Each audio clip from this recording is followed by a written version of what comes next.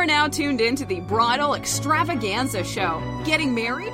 We'll tell you how to do it, where to do it, everything you'll need to know.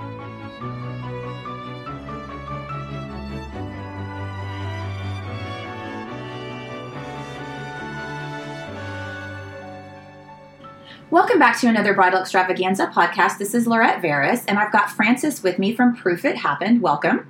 Hi. So, Frances, this is a photo booth business. First, can you explain? I know there's many different types of photo booths. So, what type of photo booth is this? So, this is an open-air photo booth. So, what that means is there's not a box or a room to go into. It's an open-air photo booth. And why did you make the decision to go that direction?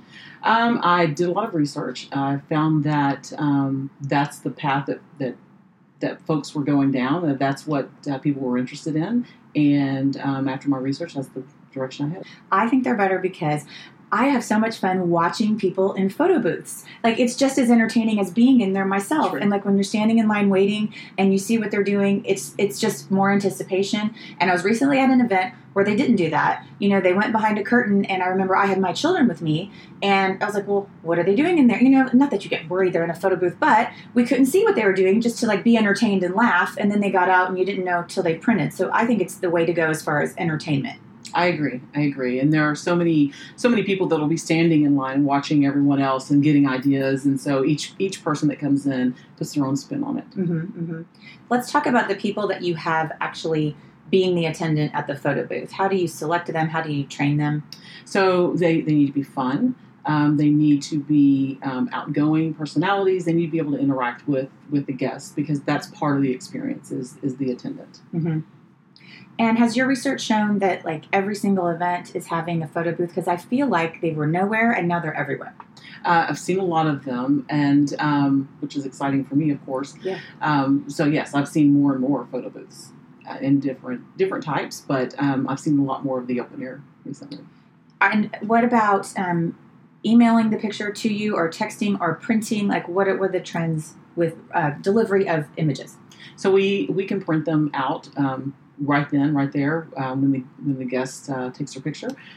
There's also the ability to post to social media like Facebook or Twitter.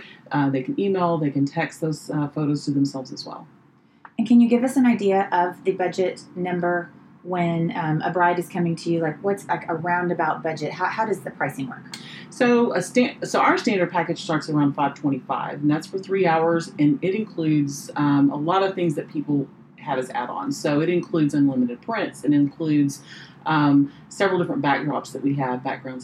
It includes 3 hours with an attendant. We have high-quality props, and we get a lot of kudos for our props and our presentation. So it includes all of that, and with the standard package, it also includes a USB drive. So the bride also gets those pictures to take, and a lot of the pictures, because we do use a high quality camera, a lot of those pictures are frame worthy. So you get the picture in the format of the photo strip, but you also get the individual shots. So I've had people come back to me that weren't the client, that were just guests there, saying, hey, can I get a copy of those pictures? Well, your bride has those, so she can give those to you. Okay, that's really cool. Another thing I've noticed is just the lighting. Sometimes the lighting in these photo booths is so good. You're like, it's better than my phone. It's better than anything else I have. I think that's a big plus. It definitely is. You have to have the right equipment and the right lighting. That makes a huge difference. So can you take us a little bit down your entrepreneurial path?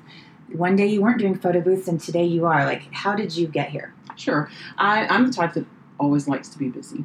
So a little over a year ago, I was finishing up my last semester for my master's in project management, and I'm thinking, what am I going to do next? And so literally on the way to school one day, I heard an advertisement for a photo booth. And so I thought, that sounds really interesting. It sounds fun. It sounds like something I would really like to do. So I started looking into it and doing my research, and here I am today. So project management. So is there any tip that you learned in project management that you use every day in this business? For sure. Coordinating, knowing what steps you need to take, making sure, especially since I still have a corporate job. So I'm literally working 2 jobs. And so I have to be coordinated, and I have to have all the steps down, and I need to know what needs to happen and when in order to make my event successful. Mm-hmm. And do you have any tips for our listeners out there on just what makes a great event? What makes a great event is making sure that for photo booths in general, that they're located in the right place. So for our photo booth, we also offer video messaging. So making sure that if you're wanting to have video messaging, that you're not right next to a speaker. Oh, can you explain what video messaging is, please? Sure. It's where the guest can leave a video message for the bride and groom. That's awesome. They are able to leave a short little blurb and with congratulations. So do most people walk up, take a picture, and then make their video? What is the normal use of this video messaging? That's exactly what they do. So it depends on the vibe. I've been to both where you offer it and they're like, oh no, I'm not doing that. And then I just had one this week where it was almost everyone wanted to leave a video message, which I think is great. Yeah. Because it gives the bride and groom something to have and cherish forever. Well, just for me at the Bridal Extravaganza, being in the wedding industry, you don't see that. Like, your videographer can't walk around and talk to everybody and let them talk. I mean, I think that is really unique. I would want to really promote that to brides because other photo booths they're looking at might not have that, which is just an added benefit. Now, is there going to be an extra cost if you want to do the videos? So for Bridal Extravaganza, I usually include that. So Okay, I cool. usually run a really good special for Bridal Extravaganza, and that's included with it. Perfect. And did you come up with the name Proof It Happened? Because I love it.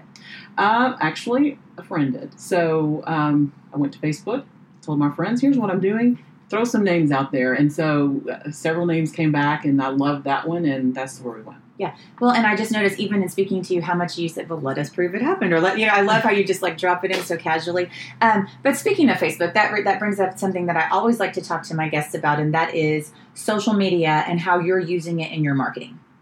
So I do have a Facebook page, and I upload some of the events that I have there, of course, with permission from the client before I upload anything there, with permission from whoever's in the picture, of course. And then I do campaigns through Facebook and so forth. And do you use any other platforms, and what do you use them for? I don't use any other currently. Okay. So that's interesting. So you're focusing on Facebook. Okay. Right. And so far, that's working, obviously? Or it is working for me, yes. Okay. That and referrals. So referrals is probably the biggest boost that I get. Yeah. So we're dedicated to providing a good customer experience, and that has transferred into. I mean, in my opinion, referrals are a given. I mean, they better be a given. I mean, we better be good enough that people are referring us.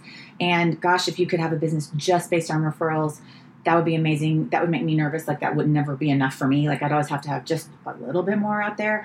But that's got to be, your base, your bread and butter, I would think, as for our listeners. And, and I think that just comes organically by having a good product. Right. Correct. And then doing events like Bridal Extravaganza really helped me. Like I said, I'm pretty new in the field. Mm-hmm. And so I really got a boost last year when I went to Bridal Extravaganza. Mm-hmm. Got to see a lot of people, talk to a lot of people, and book several events just from that one. Mm-hmm.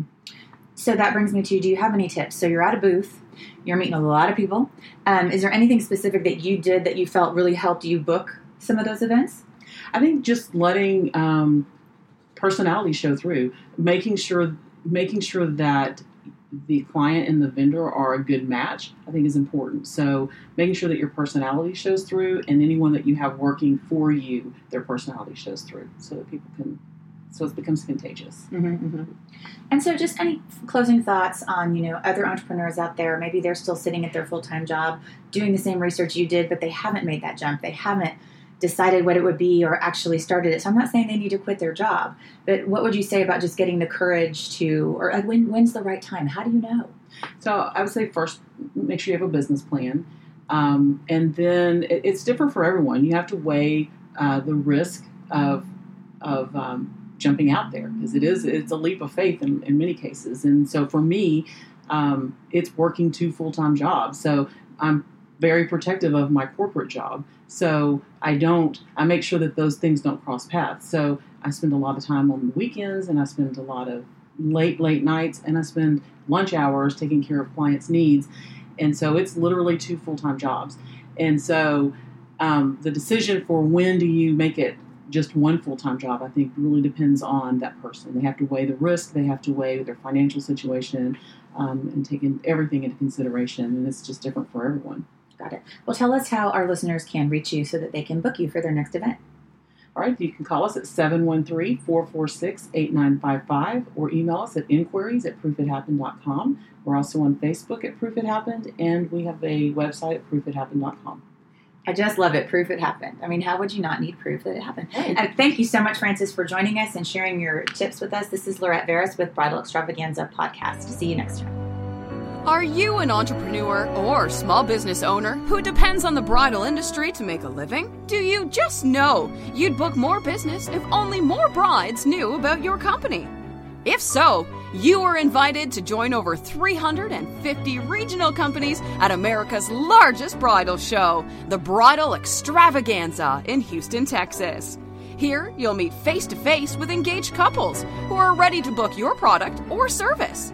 Log on to www.bridalextravaganzashow.com today to learn more about our upcoming event.